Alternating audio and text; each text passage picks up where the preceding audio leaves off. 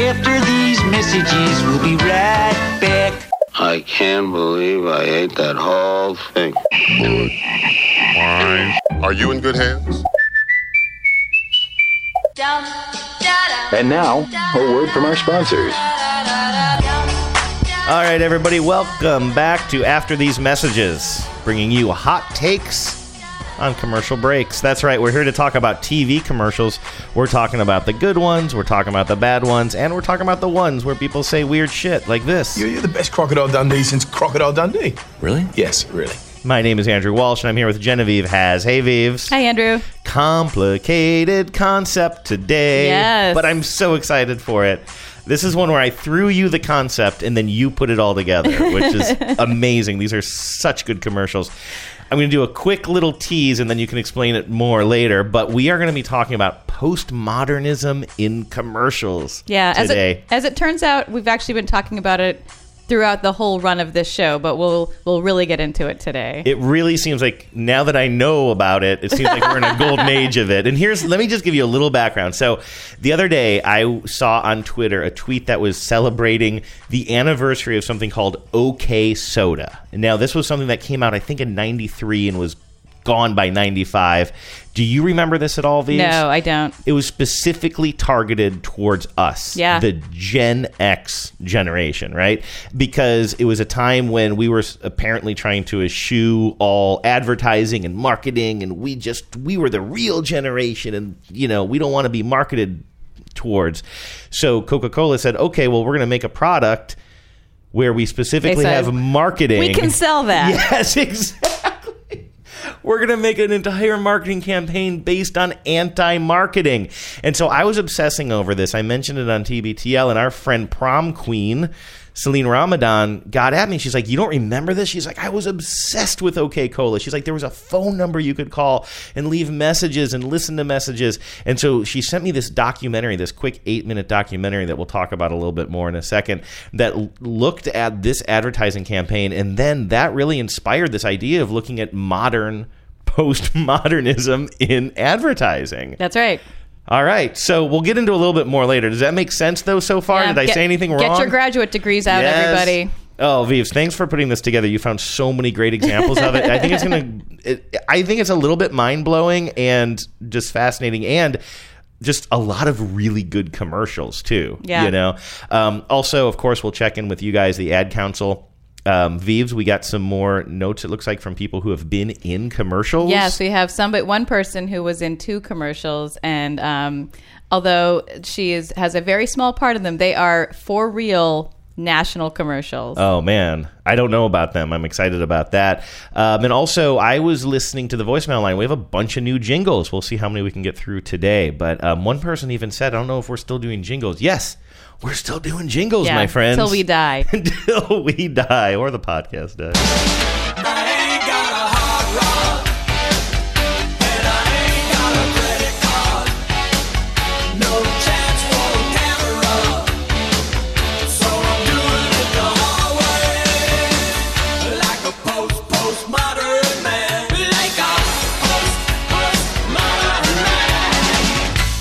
All right, well, they're talking about postmodernism. Let's dial it back. I don't know if I'm ready. I looked that up really quickly today, and I was like, no, my brain imploded. Let's start with postmodernism. By that, are you asking me to define postmodernism? Let me rephrase that. Genevieve, what's postmodernism? It's hard to define in some ways. I did take a class on literary theory in college, in which we learned about postmodernism, and after that I started referring to everything, and this is not a joke, this is a real thing that I did. Everything was a construct after that. Right. And in some ways that is actually a kind of a good working definition of postmodernism. It's a late 20th century movement that affected basically sort of every art form, like from architecture to music to marketing, actually. And it kind of rejects the idea that there is an objective truth or a grand narrative. It rejects authority, and it tends to be sort of reflected in skepticism and irony and meta-criticism and sort of self-referential irony that can sometimes manifest as, let's say, a weirdo Skittles commercial. And that's what I kind of realized as I was like thinking about elements of postmodernism in commercials, is that a lot of the shows we've done, like gross commercials or surreal commercials or commercials that break the fourth wall, are ultimately, those are all sort of hallmarks of postmodernism.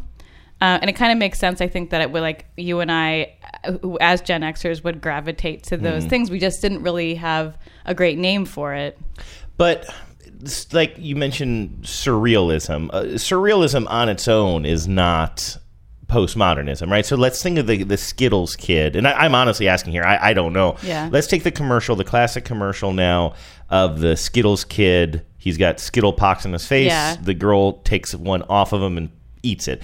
Is that postmodern in any way? It is, in the sense that it subverts something. Like, it's a pretty gross image, and yet they're selling you a food, right? Okay, and like all that right. idea of subverting something and doing the opposite of what you might think someone would do to sell you something is an idea that, or a thread that runs through a lot of what might be described as postmodernism. I mean, the thing about postmodernism is if you get crafty enough, you could really define anything as postmodernism. But I think, like a straightforward Campbell's soup ad, Right. For like showing family and togetherness and the sloppiness Probably of not. life. That's not postmodernism, right? no, probably not. Although, you could probably make an argument for some of the newer, more cheeky ones. Because irony and humor and kind of self-mockery are all things that it's anything. It can be, or elements of it can be anything except the straightforward, like, buy this Chevrolet. Yeah, right. It's reliable. Yeah, you know what's not postmodern? The Chevy guy. The Chevy guy is not postmodern, or is he? No, he's not. So I don't know if I get the sense that you were not planning on reading this list, but just looking at your notes. These are just my little sort of like keywords to help me focus in, because it's like people have earned graduate degrees, no Right. joke, of like defining this concept. But even me, again, I watched this little kind of mini doc that was not about postmodernism. It was really about this OK Cola. I'll play a clip of it in a second. But it really made me think, oh, yeah, I don't know. I don't have a good grasp on this. I find it fascinating. And then I saw your notes, this list you have of things that kind of mark postmodernism. Was this something that you just remembered from school? No, these are ideas that I kind of pulled from just like doing some reading today. I think the biggest thing that really, like, the sort of core of it, the kernel of it, is really the rejection of the grand narrative. And I mean, even that's kind of a little bit hard to define, but like, for so much of human history and so much of Western history, let's say, for really, really more importantly, there's been this idea of like, this is what happened. This is how we define beauty. And it's the like Aristotelian, ideals and like all these sort of like rules that you have to follow to be art, or to be, to fit into the arc of history. Like we have this like very specific, we had this very specific idea of like, what is like universally moral, what is like objectively true. And as more, you can even sort of look at it as more diverse voices started kind of becoming part of the body politic and having a being part of the discourse. Those ideas about like objective morality and objective truth became more flexible or sort of vulnerable. Is this like the 20th century, is like 1930s, or is it earlier than that? Probably a little bit. I don't know. I guess maybe a little earlier than that. Maybe even later than that. Oh, actually. really? Yeah, I'm not sure exactly when it sort of started. And then now we have, Trump, and like nothing's true, and truth Yeah. is a distant memory. Yeah. So I guess that's what we got from. I blame postmodernism for Trump. Can I? There's my PhD thesis. Can I just poach some of these things on your list here? You have notes on postmodernism. Unsensational. So that really speaks to the kind of Gen X vibe there. Yeah, the idea that when you're selling something, if you're unsensational about it, that's very subversive in a way because it's not like new and improved. Yeah, it's okay. I mean, that's exactly It's what the okay. OK Cola or That's OK right. Soda was. It's like fine. All their commercials, we'll play one in a bit, is just like, it's okay. Where are we on the OK meter? Meh, we're pretty okay today. Like, let's see, under promising, same thing. Yeah. Subverting something while still selling it. Reverse psychology is at play in some of these. Yeah, Like, maybe you don't want to buy our cola. There's a Marmite ad, which I didn't pull. I think we've actually talked about it on the show, but Marmite did a campaign a few years back. Marmite, if you're not familiar, is like this Vegemite spread that they eat in England. It's absolutely vile, in my opinion. But it is kind of an acquired taste, and their campaign around it was like, you might not like it. Oh, right. I remember I think that. we've talked about that. And here's my favorite. This is last on your list. A way to trick the audience by flattering them into thinking that they can't be tricked by advertising. Yeah. Right? A yeah. Mobius strip of marketing right there. Yeah, absolutely. And I mean, marketing, as long as there's capitalism, there'll be marketing, right? Right. So any theory, any way of thinking can be turned, can be beaten into a marketing technique. And this little mini YouTube doc that I keep referencing is by this guy named Thomas Flight, and he's just a guy, right? He makes these YouTube videos. It looks like you were poking around his history a little bit today. This is the only one I saw, and he's got a Patreon too. Yeah, he's got a channel. You should check it out. I found this OK Soda one really interesting and well made. Me too. And I thought he did a really nice job. And he just does these sort of video essays on topics that he finds interesting, typically like film and television and social, like other forms of media, basically. He does have a Patreon, so if you want to go check out his work and kick him a few bucks, that would be nice.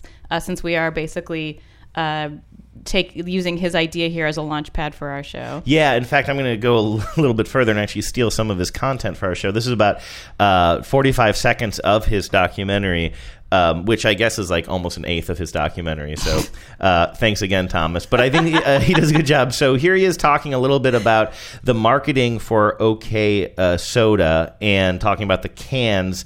And then he kind of gets into this theorizing about, like, can you successfully market using postmodernism? The cans had a 1-800 number printed on them that you could call to hear a number of pre-recorded messages, or to record your own testimonial or story about OK Soda. Thanks for being such a devoted caller of the OK Hotline. Please listen closely to this OK coincidence selected especially for you. And people called it, Hi, I'm Bruce J. from Seattle, and during my vacation in LA, a friend offered me some OK Soda, and I turned it down. That was the night before the earthquake. Yikes. but mostly kids more interested in fooling around than buying soda. But can disillusionment sell? Can you really reach young adults who feel bombarded by excessive advertising, by shoving tons of advertising in their face about how unexcessive you are? And he goes on to say that, okay, maybe you can use little doses of postmodernism here or there, but you can't really double down on postmodernism. Yeah, right? because it's intrinsically self-defeating. Right. And the only two examples he came up with was OK Soda. Yes, and I read he said that OK Soda was truly a postmodern campaign, but that people did not like the soda. And I have to say, a brief and unscientific sampling of the internet tells me that it was gross. A description I read of it from the time in this tweet that was tweeted out by Retro News Now, my number one source for breaking news, by the way, and that's not even a joke. They had an actual scanned article from a newspaper from the Gannett service.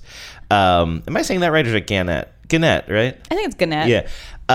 Describing it like from the time, and they describe it as it's not as carbonated. It's a little bit flatter, and I think they said it's like a cola with like a little bit of an orange mixed into it, which the flavor doesn't sound bad. Well, what the flavor that I heard described was orange meets root beer. It sounds like a GD suicide. Good. Yeah, which I love suicides. Ugh. So the flavor sounds good. It's the fact that they're like, we don't want the carbonation I'm not sure to be that too much, orange man. soda meets root beer meets cola is like a winning combination. It is. Can I just tell you that I consider myself a bit of a mixologist when it comes to mixing up in the old style machines. I'm going to stop you right modern. there and say, no, you can't tell me that. orange is the key that brings everything I've seen together. you at the movie theater. Yeah. If I weren't there to govern you, No. you would go I know to what the I'm hospital. doing. I know what I'm doing.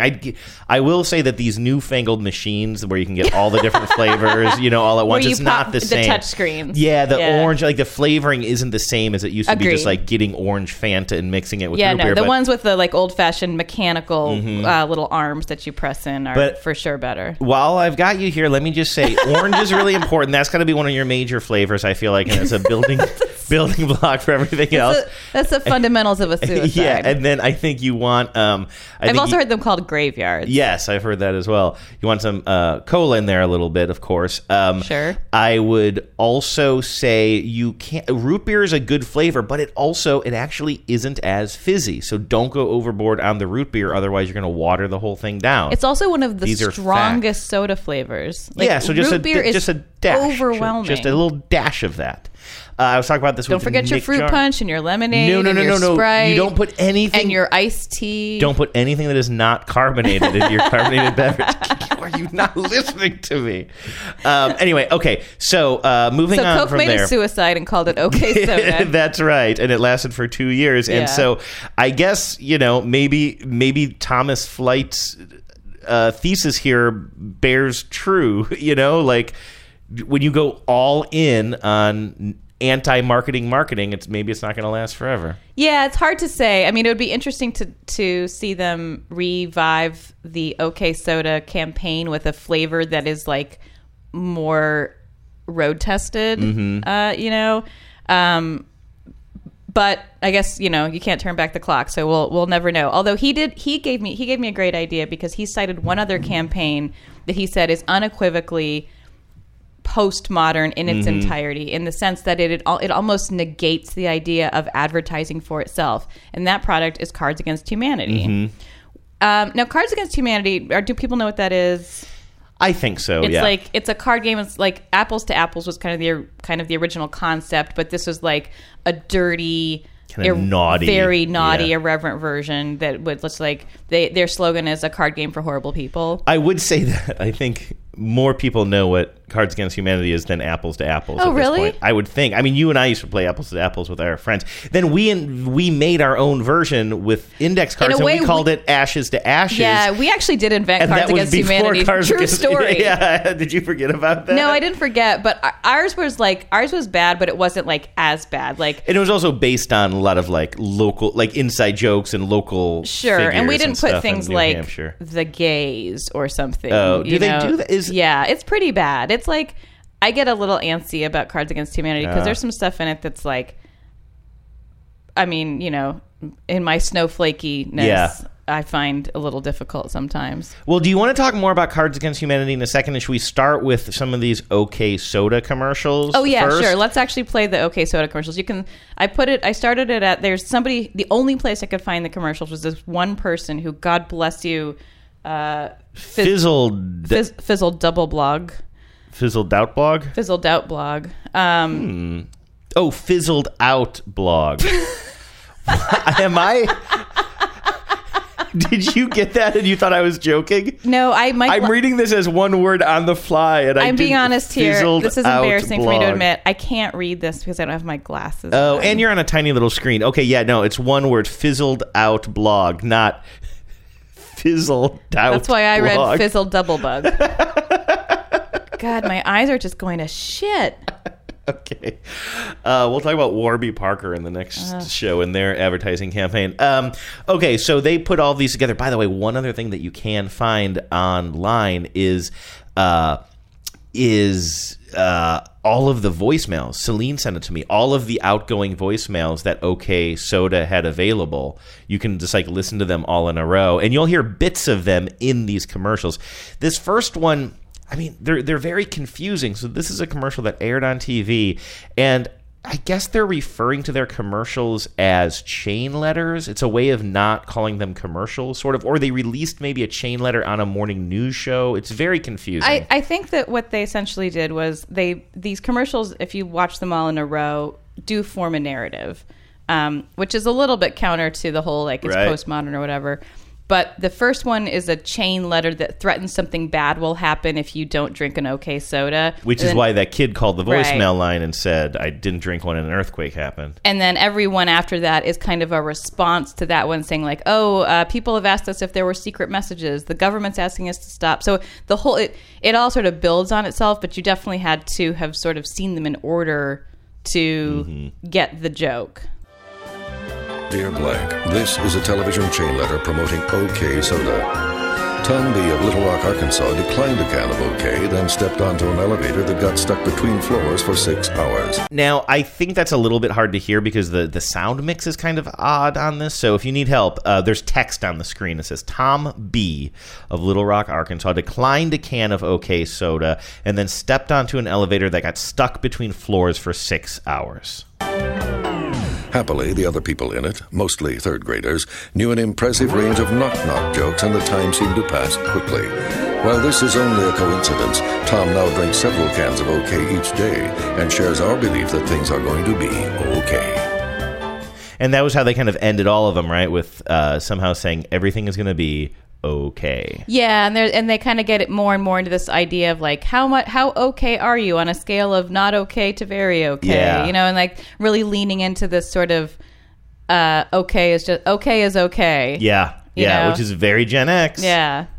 And nothing turned up too much, nothing too shiny, nothing too sparkly, just like it's soda, but they sort of barely even talk about the soda. Mostly it's this like yarn that they're spinning about this guy trapped in an elevator with a bunch of little inside jokes. And then when you call the voicemail line, it's that guy's voice, which is now going to be, which really rings a bell to me, by the way. I feel like that voice has been used in other kind of iconic things. Maybe. I mean, he has has that like very sort of generic voiceover guy, sort of 50s voiceover. And the design of the cans, although very kind of arty and designy in their way, in their like low key way, kind of give you like they have a face on them, and one of the faces is almost sort of like an generic Archie comic face, very Americana. Yeah, sort of. kind of. There's an Americana quality to it. It's interesting. Yeah, I guess I heard in the documentary from Thomas Flight that they hired a bunch of like well-known comic artists to do the outside, like kind of comic book artists, not the people who did. I mean, that's what's so funny about this is like that there's an attempt to say like this is the unbranding, but it's so branded. There's so much work that went into the branding here, and so much storytelling that went into this campaign that it's ridiculous to think that anyone doesn't understand that they are in fact being marketed to. Now let's talk about Cards Against Humanity. You have one commercial here. I've never seen these in the wild. Yeah, I don't know where these appeared. And there are a variety of ads for Cards Against Humanity. Some of them are more straightforward, just pitches for the game, right? Like somebody talking about how the game is played, leaning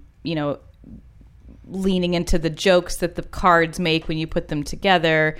But they did a couple of ads that I think are really, truly postmodern. One of them, and this is true, is a 30-second, and I don't know what Super Bowl this aired in or why we didn't know about it, but they aired a Super Bowl ad 2017 that is a static shot of a potato with the word advertisement written on it in marker. We were doing this show in 2017. Yeah, how did this we drives not? me crazy. How did we not hear about this? Was this the year that we were out of town? Probably. But we still looked at a lot of those ads. Yeah, but we just couldn't have. That's really embarrassing. We just didn't get it. I'm just gonna. Is there any even audio to this? There might be some music. It's just an ugly-looking potato with white noise. With white noise, and just says advertisement across it. Like somebody literally wrote it on the potato with a black magic marker. It never says Cards Against Humanity. No, this is so balls to the wall crazy to me. I actually kind of love this.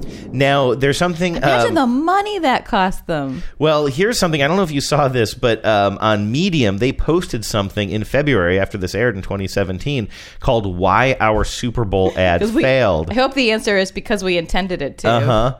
Let's see here. In this postmortem, we will examine the thinking behind the ad and the invaluable lessons we learned. This is the ad. Yeah. Exactly. What went wrong? We wasted time with establishment thinking. To begin work on the ad, we hired a full-service integrated advertising agency called Wyden Kennedy. They wasted over 6 months of our precious time pitching concepts like people laughing while playing the game and amusing card combinations coming to life on screen. Eventually, we realized that they were burdened by the conventional thinking and we fired them, but this left us with only 48 hours to complete the ad. So exactly, this is the ad, This right? is the ad. You get so much, like, kind of, as we say, earned media of people being Absolutely. like, what was that? What was that?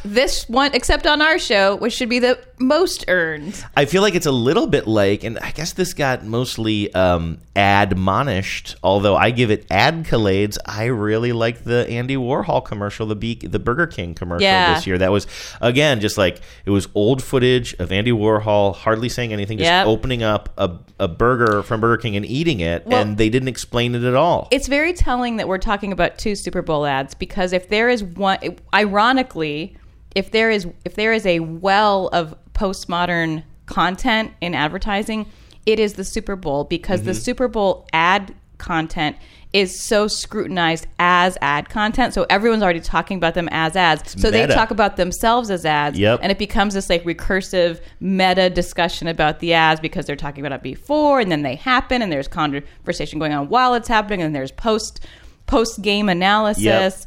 And so a lot of the Super Bowl ads, because they are creative and they're going out of their way to be funny and just to get press, they are often much more on this side of the postmodern spectrum. Did you want to play this other one from the Office Space, this other Cards Against Humanity commercial? Yeah, this is just, and again, it does say Cards Against Humanity at the end, but up until then you would have no idea what this is an ad for. It's just 2 bros talking in a very generic cube office space over the water cooler about Batman. All right. I got one for you. What is Batman's guilty pleasure? Winking at old people. A wheelchair death race. Teaching robots to love. Being a dick to children. You know, you're a pretty weird guy.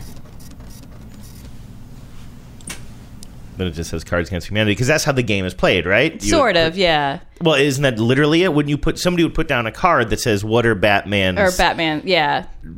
Are those? I don't know if those are real examples, but yeah. Yeah, and then everybody would put down their cards, and whoever's is funniest, right? So that guy was like putting down his little cards. Yeah, but they weren't. They were just talking. They were just talking, but he was like doing a water cooler version of Cards Against Humanity. Only the one guy didn't really kind of know that he was playing Cards Against Humanity, I think. Yeah, exactly. Yeah, you were talking about the Super Bowl ads. I mean, so many on your list are Super Bowl ads. That's what I started looking at. Yeah, because I was sort of racking my brains for how to isolate these concepts that are kind of esoteric, and then I realized, like, where do ads go to talk about themselves? The Super Bowl.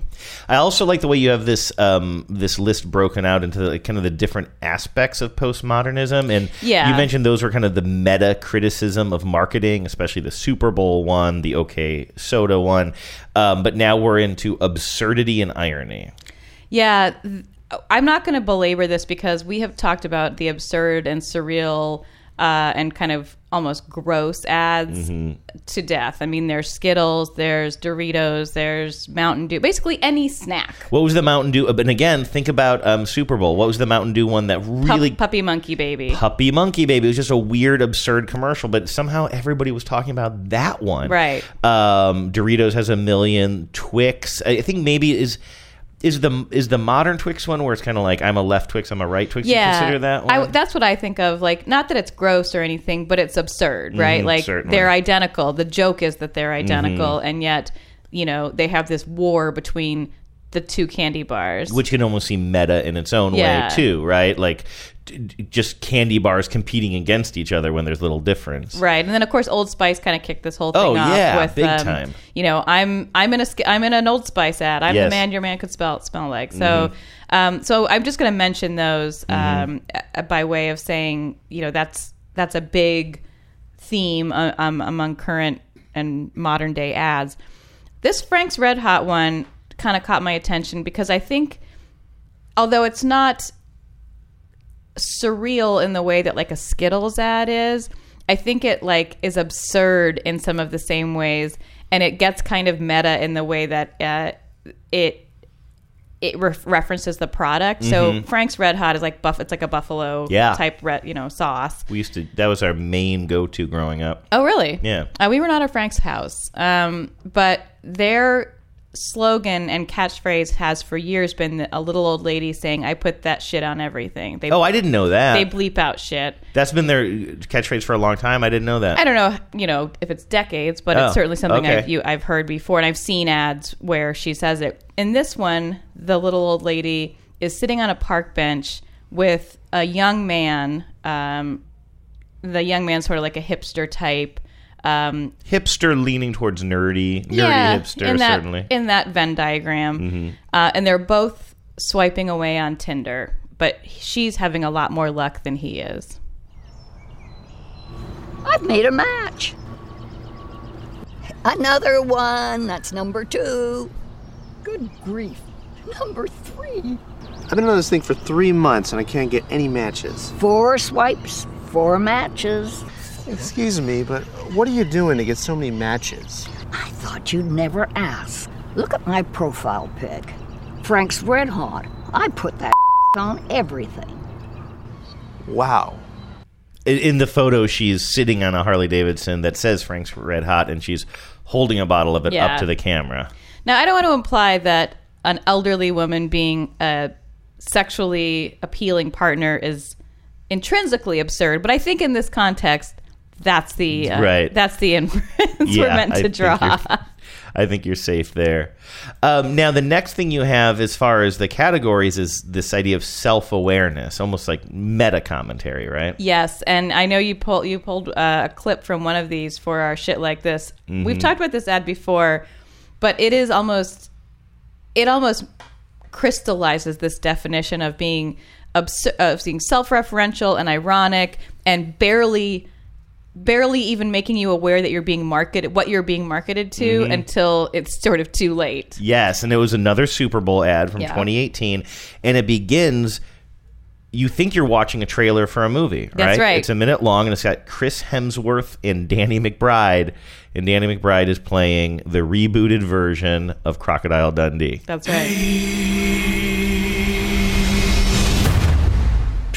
That's not a knife. That's a knife.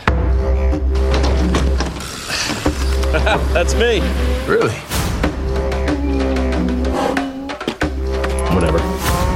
You're right there. We're seeing all kinds of shots of him, like, kind of recreating iconic moments from the movie, like when he holds out his, like in the Paul Hogan version, and he holds hypnotizes the whatever that buffalo thing is. Yeah, so we see him trying to do that, then he's just like, whatever. You right there, mate? Just getting a clean shave with my machete. See you next week, Barry. Not a lot of crocs out here, huh? It's just 37,000 miles of pristine beach, mate. Did you know that Australia makes some of the finest wines in the entire world? Okay. Thank you very much. We're seeing things like world-class wineries, world-class dining, and Danny we're seeing McBride is looking more and more sort of like, what's going on here? Why are you singing the praises of these wineries so much while we're having a wine tasting? Yeah. Okay. Thank you very much. Wait, hold up. This isn't a movie. No. It's a tourism ad for Australia. Yes. But listen, you're the best Crocodile Dundee since Crocodile Dundee. Really? Yes, really. And we had the best For a second, they cut away. You see Paul Hogan. He's eavesdropping on them. And he's like, yeah. Yeah, it's pretty sweet. Hey, there are some great flight deals to Australia right now. Dude, I get it. It's not a movie. It's a commercial. I remember talking about that. That holds up, man. There's something else about this ad that is very postmodern, and that is what is sometimes described as intertextuality. And it's the idea that of sort of like combining genres or pulling in media from one thing to represent another thing. And intertextuality is essentially the relationship between between two forms of media or two types of media. So like the idea of like it's a commercial, but they've made it into like a movie trailer. Mm-hmm. Right. And also, by the way, I want to point out that was from 2018, where I found one, but again, I took this from Thomas's documentary because I saw that he used a clip of this in his. This 2016, 2 years before that, Kia Sorento, you have Pierce Brosnan sitting in an office, and his like agent or somebody is pitching him on what he thinks is a movie. Right. Pierce, I'm so glad you're here because I got a role that is perfect for you, man. Don't tell me. Action adventure. Sort of. All right, picture this. We open on you, driving in a beautiful car up a snowy mountain road. You're going 200 miles an hour? No, 30. You look up in the trees and you see? Sniper. No, an owl. You come around a bend, there's something blocking your way. A missile launcher, right? No, a moose. A moose. What's the mission? There is no mission. Top secret, huh? Yeah, sort of. So you keep going towards the summit, your destination, and there it is. A cabin. A cabin. And it explodes. What? No, it's just a cabin. No explosions. No explosions. But there are fireworks. Oh, I like fireworks. And by fireworks, he means that there's a beautiful lady waiting for him at the cabin. cabin. So we're seeing, as I hope you picked up on, we're seeing all these cuts of how he imagines it and then know how it's really going to be. And we're seeing these beautiful shots of a car driving and seeing owls he's in nature. Being pitched to be in this ad for a Kia, which he is doing as he's talking about it. Yeah. But he thinks that he is going to be in a James Bond kind of movie. Right? Yes. Intertextuality. Exactly. Where's the bell? Everybody drink. All right. Oh, very similar. So going in order, 2016 was Pierce Brosnan. Australian Tourism was 2019. Isn't this Michelob Ultra one from... Oh, I guess it's 2019 and the Super Bowl. Yeah, no, the Super Bowl has happened. So isn't this Chris Pratt one this year? So, yeah. So this is, actually, I haven't seen this one in a really long time. This is the one where the Chris Pratt is kind of talking to the camera about how he's in the new Michelob Ultra commercial. It's a running montage of him finding out that he's been tapped to be in a Michelob Ultra ad and then getting ready very enthusiastically to be the star of this Mick Ultra ad. Okay, let's take a listen. Hey, did you ever hear from Michelob Ultra? I got it. So I'm training for this big role. It's a Michelob Ultra commercial. Michelob Ultra. Lower. Michelob Ultra. Method. Use the opposite hand. I think my character's left-handed. Who's the character? Michelob Picklestein. Michelob, my name is Tommy Ultra. Tommy Ultra? There's the obligatory shirt off shot, by the way. He didn't get those abs to leave his shirt on. If you're going to pay for them. I like beer! So sorry, I might even get my own beer truck. Hey, Matt. Yeah. I'm the new spokesman. I'm employee of the month. It's not a competition. He was in a 7-Eleven or something buying a six-pack. You gotta be fit. You gotta love Michelob Ultra. It's not like anyone else could do this. He gets to the studio. Pardon? What is your name? Chris Pratt? Over there, bud. Thanks. And there's a whole pile of extras. Mm-hmm. Turns out he's just going to be an extra. And yet he's not just an extra because he is the Michelob spokesman talking about being the Michelob spokesman, but he's not the Michelob spokesman. Uh-oh. What do we caught have? In a loop. Would you call it intertextuality? No, is that just self-awareness? I think that's self-awareness. All right, then I'll put my irony. bell down. I just wanted to ring my bell. Yeah, no, these are all great concepts. I love this. Okay, so what about this Rolos one? Explain how this is postmodern. This one, I feel like it sort of fits into both the kind of absurdist scenario, like an absurd proposition for the action, and then in the middle of it, it against all odds becomes a self-aware sort of a self-aware ad. So there's this guy standing at the top of a beautiful green hill for no reason that we can ascertain. He just gets hit on the head by a Frisbee and he starts rolling down this big green hill, and that's when he turns to camera and starts talking. I appear to be rolling out of control. All this rolling reminds me I have Rolos. Rich chocolate candy and creamy caramel. So delicious. That's how you roll! So that's actually a pretty big difference. That ad is very different from the Rolos campaign that I'm seeing more of. I've never seen that in the wild. I stumbled on that today. Most of the Rolos ads right now are much more the way chocolate is usually advertised. There's a woman, she takes a Rolo from her purse, she eats it, and suddenly time slows down and the music becomes sensual. Chocolate is sex. Chocolate is sex. And I think, like, it's so dull. Like, chocolate is sex is just like, God, we've seen it a million times. Like, can we do something else? And I like this Rolo rolling down the hill. Yeah. But nothing ever beats Rolo Tony Browntown. No. Check yourself at the door. Give me some more. Give me some more of those Rolos. Can I just play that? Can I find that? Can you find it? Can I find it on time? Yes, you can find it. Rolo, the chocolate treat with caramel inside. Rolo, Rolo, roll your boat gently in my mouth.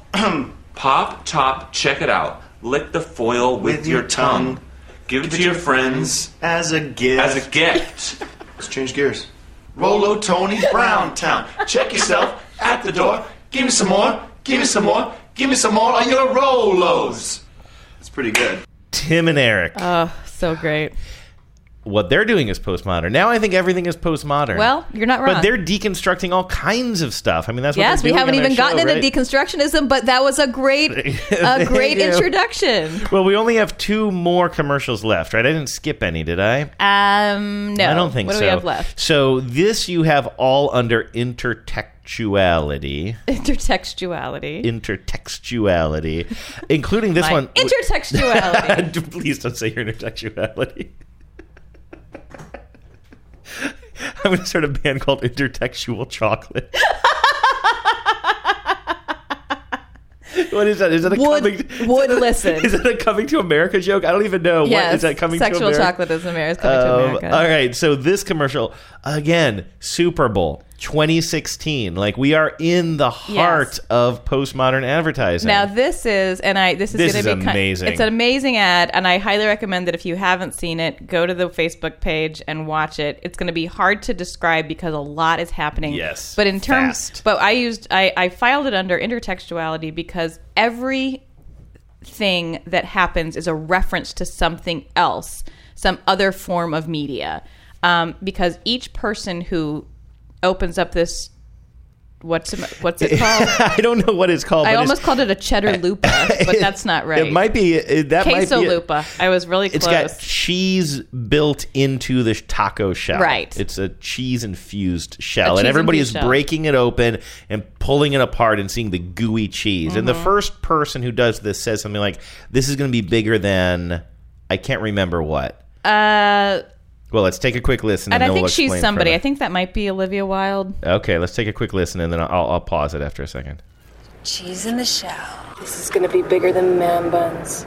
Okay, so she says this is going to be bigger than man buns. Now we got 2 Cut man bun wearers. Just randomly, now we're in a street somewhere. We see 2 guys wearing man buns, and they're going to say this is bigger than something else. I'm not going to stop every 2 seconds because this is a long commercial. Just fill in the blanks. There's a football player with the big beard. We've talked about him before. I believe his basketball. Or basketball player. James Harden. You'll hear somebody say this is going to be bigger You're than gonna James hear Harden's the beard. We'll see his beard. You're going to hear the Law Hawk guy, the Texas Law Hawk. Who we've talked about, that guy who's famous for and making the viral TV commercials, being kind of a crazy and the fact lawyer. that Taco Bell is pulling him in to leverage his viral celebrity is like so mind-blowing to me. Right. You're gonna hear the guy who famously says it was aliens, the meme guy. Oh, right, yes. You know, the weird-looking guy. Yep, and they got him to recreate that exact scene. Yep. This is pulling from all kinds of sources and internet memes. It's really cool. It's really cool. All right, so I'm going to start from the beginning here. Cheese in the shell. This is going to be bigger than man buns. This is going to be bigger than Tinder. This is gonna be bigger than that Texas lawyer guy. Why, Wilson? The Texas Law Hawk! It's gonna be bigger than drones! Bigger than drones, he said. Bigger than driverless cars! I told you, there's cheese in the shell. This is gonna be bigger than VR. This is gonna be bigger than Mars landings. Hey, She's in a shell. This is gonna be bigger than aliens. Bigger than aliens. Okay, Giorgio, somebody already said that. Bigger than James Harden's beard. This is gonna be bigger than those things. It's one of those hoverboards. Why do they call those hoverboards? I don't know. They don't hover. This is gonna be bigger than the first. Bigger than football. Real football. La Quesalupa. It's gotta be. Oh, it's a Quesalupa. That must be a famous soccer player at the end. I'm sure it is. We are the two people least able to. Oh, and then at the very end, it like zooms out from what represents the internet. Yeah, two kids say, this is going to be bigger than the internet. Bigger. Dude, that's gonna be bigger than the internet. Zoom out. Cheese in the shell? Oh my. And of course, that is famously Mr. Sulu. George Takei. Takei, sitting in a kind of throne of sorts, surrounded by all of these, like, everything that represents that he's the heart of the internet, or he's inside the internet. He's King Meme. Which he is King Meme of Meme Mountain. I think that he is... Should that be the show title? I don't even know. I mean, what are we going to title today's show? Do we leave it blank? I don't know. What if it's like just the number? Is that postmodern? That's or is that pretty postmodern? Or is that Dada? I don't even Or is that just ultra minimalism? I don't know. Hey, how about next week we do all commercials in the form that take on the traits of Dadaism? I love it. Okay. Yes. Really carve out a niche for us. Okay, now the niche of no listeners. Now this last one is the touchdown celebration ad. We talked about this is another. If I have the right one here, we talked about it recently. It aired during the Super Bowl the NFL, and right? I know that this is not the only ad we've talked about before in this show. And like I said at the beginning, in some ways we've been doing this show the whole time.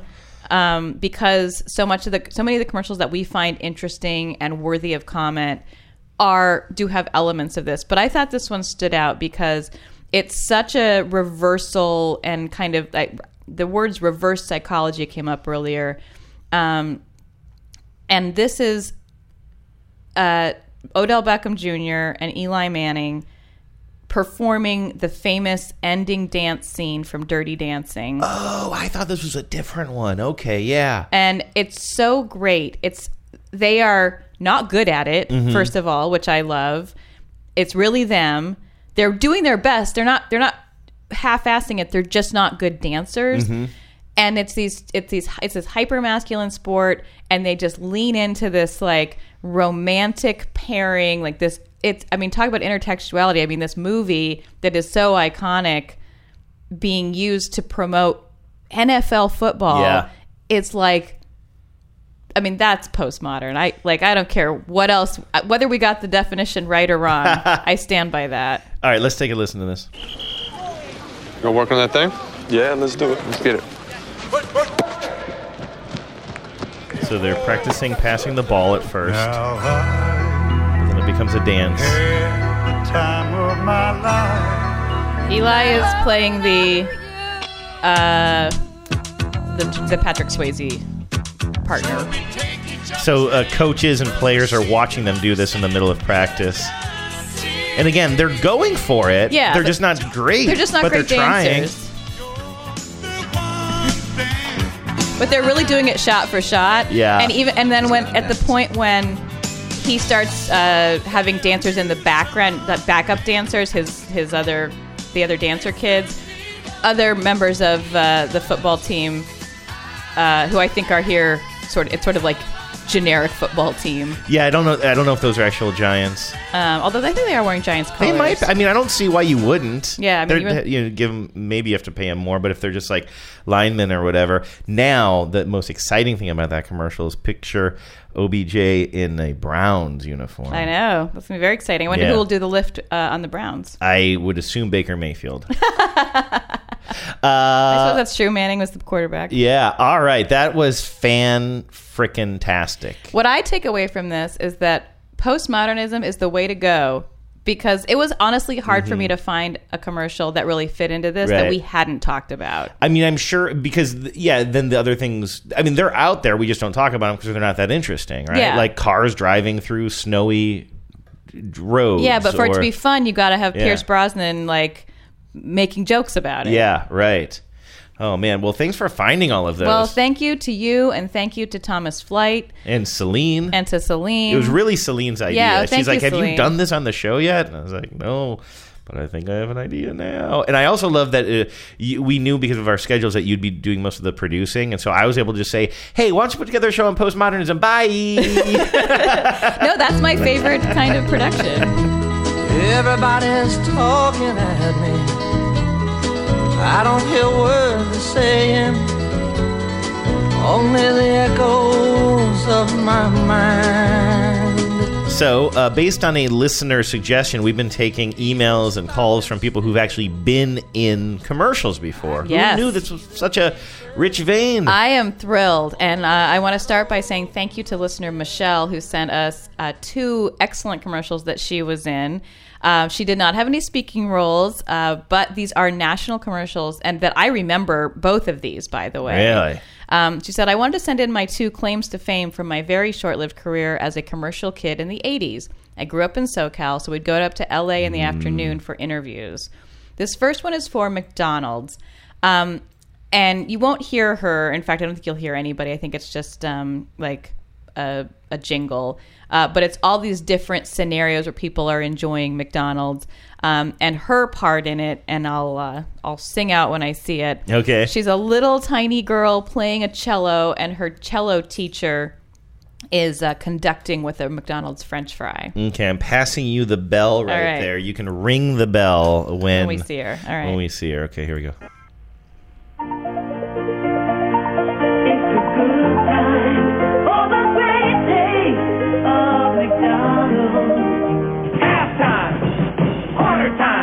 Oh, there she is! And then there's some little white children wearing Indian headdresses and doing some cultural appropriation. So, Michelle, I'm sure you're grateful that you were not made to do that role. Maybe they're just Cleveland Indians fans. Equally bad. I know. I was watching the Home Run Derby yesterday because I have a very rich inner life and and apparently outer life. And it takes place it's taking place actually as we speak. The All-Star break is happening in Cleveland, and so of course those are the Cleveland Indians fans. And while the Chief Wahoo logo has officially been like put aside for the most part, the fans are still clinging to it, right? And like at one point, I think there was one Cleveland Indian player who was playing in the Home Run Derby. So, the crowd's going crazy for him. And he actually did terribly. He did, I think, the worst out of all of them that I saw. And when he hit one home run and it went over the wall and it landed in the hands of a white man wearing an Indian headdress, I've never been so happy that the hometown hero did so poorly. Yeah. End of rant. Sorry. Not appropriate for this podcast. No, look. Yeah. I'll get on my soapbox right now, and you'll have to drag me down from it. This is just a little bit more details about the commercial. Oh, yeah. She said, I pretended to be taking a cello lesson while my teacher used a fry as a conductor's baton. We filmed it at a house in Arcadia. Dazzling Deet, they baked the fries in the house's oven. So they were not really? even... So, I mean, but that's they're using at least they're really real big fries. Yeah, usually no it's kidding. like, it was made out of, a pipe cleaner or something. Yes. Yep. And like in cereal, it's always the milk is glue. Right, exactly. Right? So this next one is for Jem and the Holograms, which I was a huge fan Really? of. Oh my God.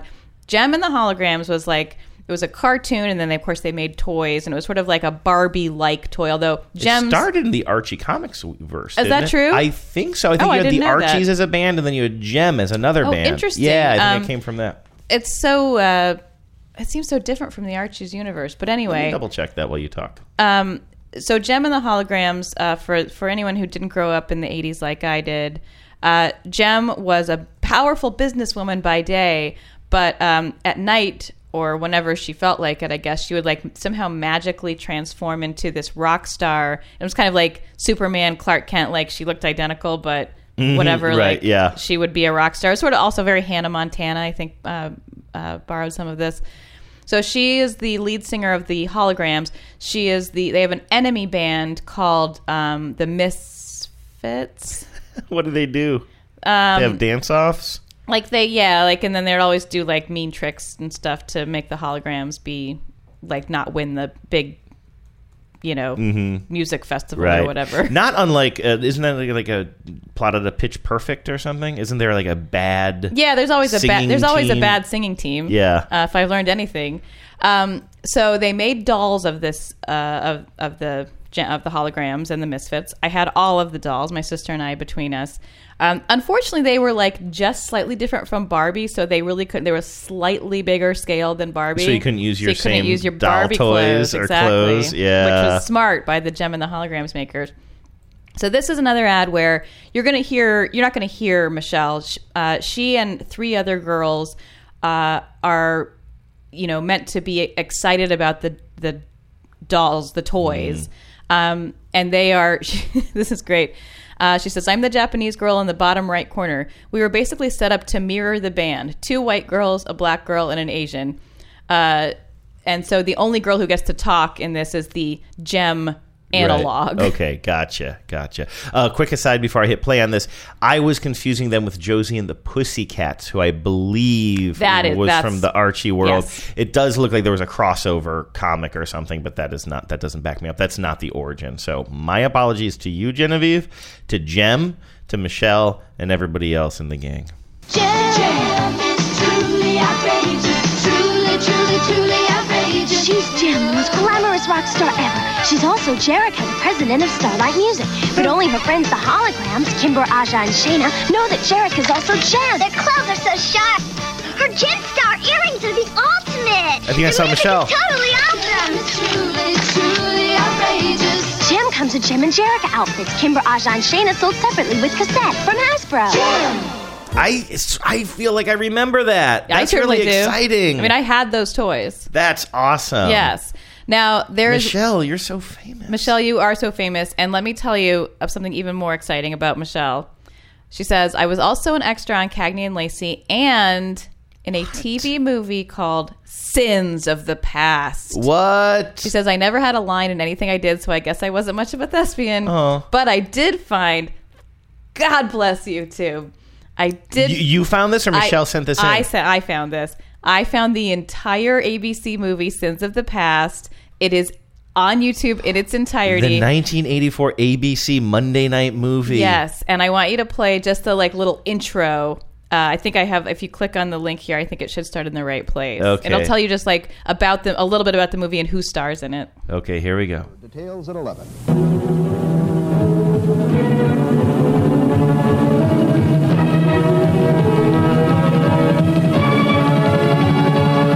Gather around the TV. The ABC Monday Night Movie's on. Maybe send the kids to bed. This one's pretty racy. Oh, Sins of the Past. Tonight, an ABC premiere presentation. The Knights. I think the dark's exciting. The men. I was a cold girl. But she wanted out. You can't buy everything. The lie of a new life. You know, lady, I really don't believe you. The nightmare of the old. I can't protect you much longer. Barbara Carrera, Tony Geary, Debbie Booth, and Kirstie Alley. This is crazy. I mean, it just doesn't make any sense. Nothing can save them from the sins of the past. Next.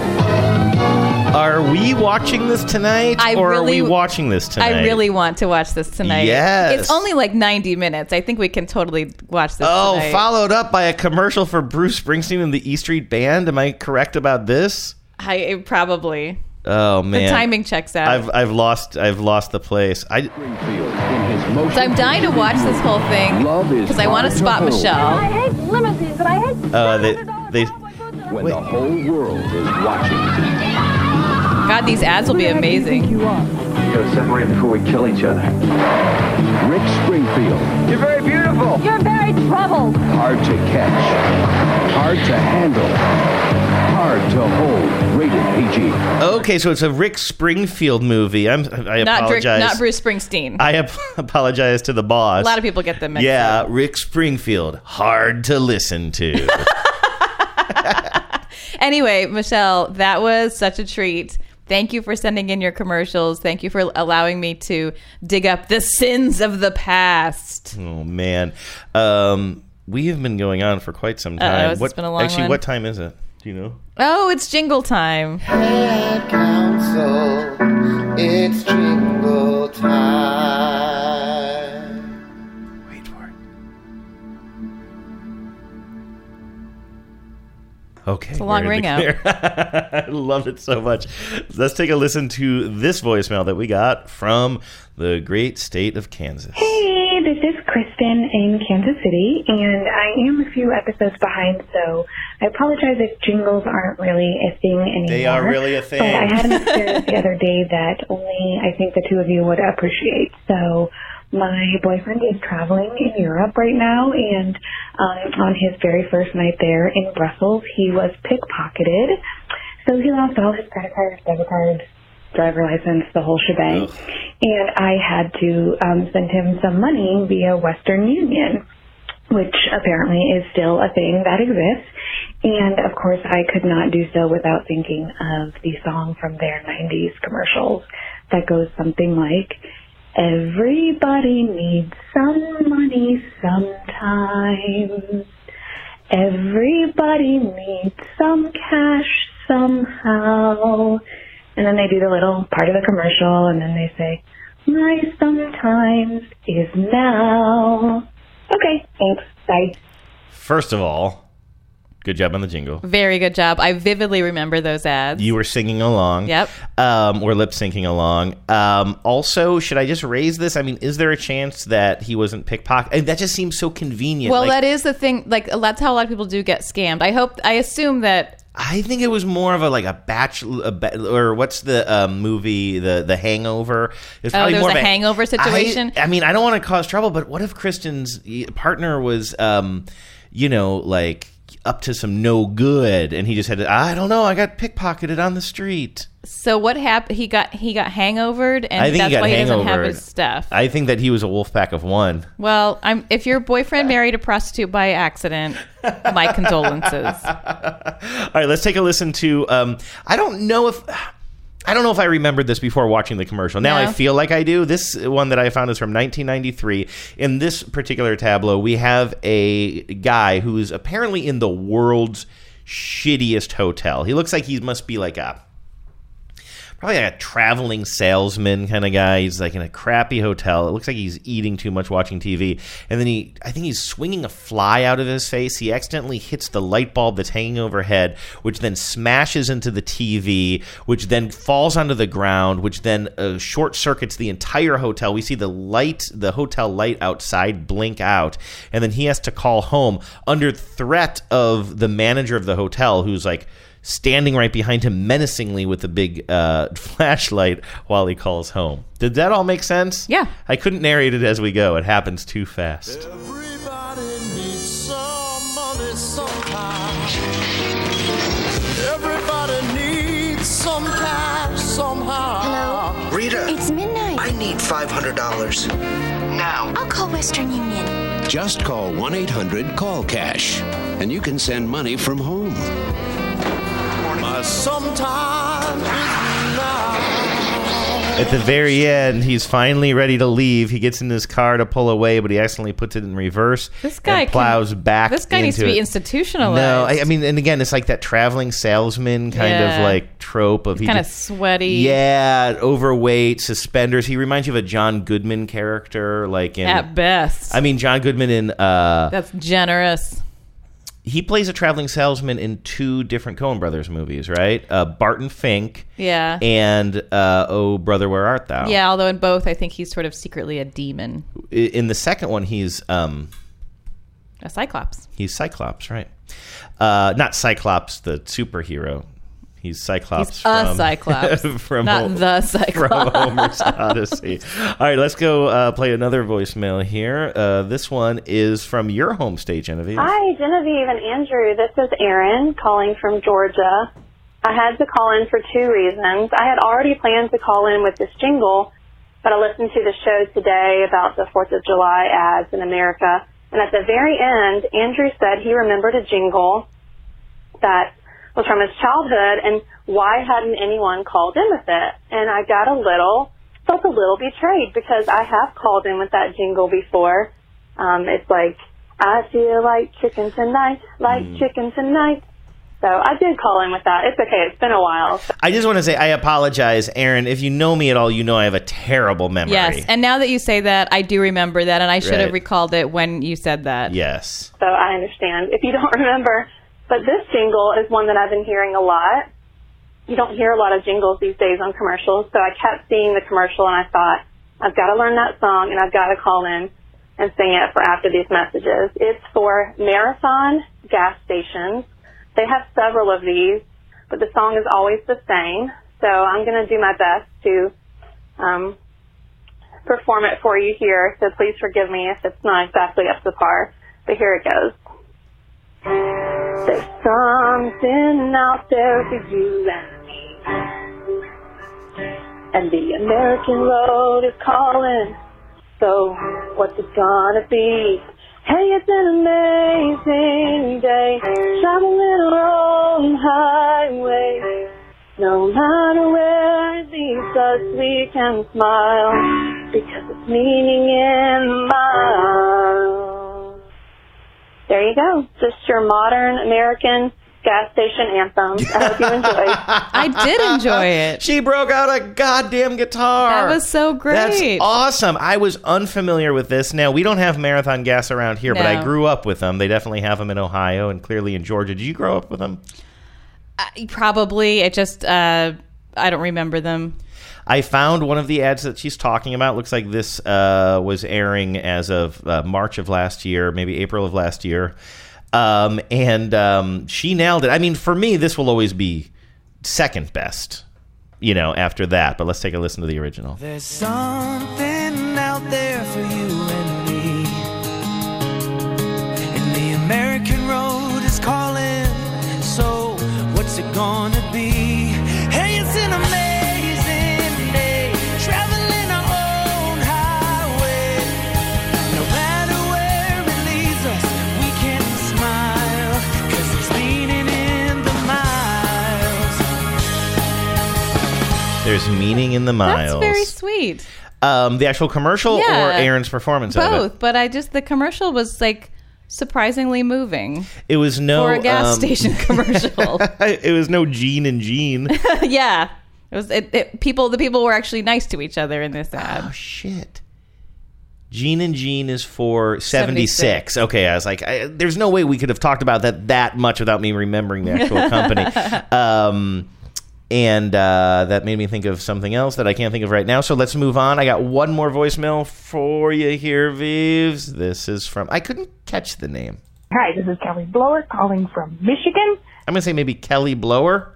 Is that what we think she said? That could be Let's just go with that. Okay. Go on, Kelly Blower. Hi, this is Kelly Blower calling from Michigan. I am leaving. I've been thinking about a commercial from my childhood, which was in the early 60s, which gives away my age. But the thing I liked about it, was the fact that the second verse really shows up how dark the first verse actually is. So here goes. Okay. Oh, I'd love to be an Oscar Mayer wiener. Classic. That is what I truly like to be. 'Cause if I was an Oscar Mayer wiener, everyone would be in love with me. Second verse.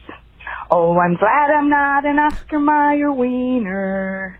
That is what I'd never want to be. 'Cause if I were an Oscar Mayer wiener, there would soon be nothing left of me. Thank you. Bye-bye. I don't think I've ever heard the second verse. I was going to say, this is like finding out that, there's another verse to the Star Spangled Banner, which I periodically relearn and re-remember. Uh-huh. No, that's amazing. And it's weird that the first verse totally is contradicted by the second verse. I love it. That's postmodern. Yeah. Thanks, Kelly Blower. You can sell anything. You can sell anything. All right, what a fun show, Vives. Thanks again for putting it all together. Oh, thank you to you and Celine for the idea. I really enjoyed it, and it was fun to revisit my grad school days. You love it. I do.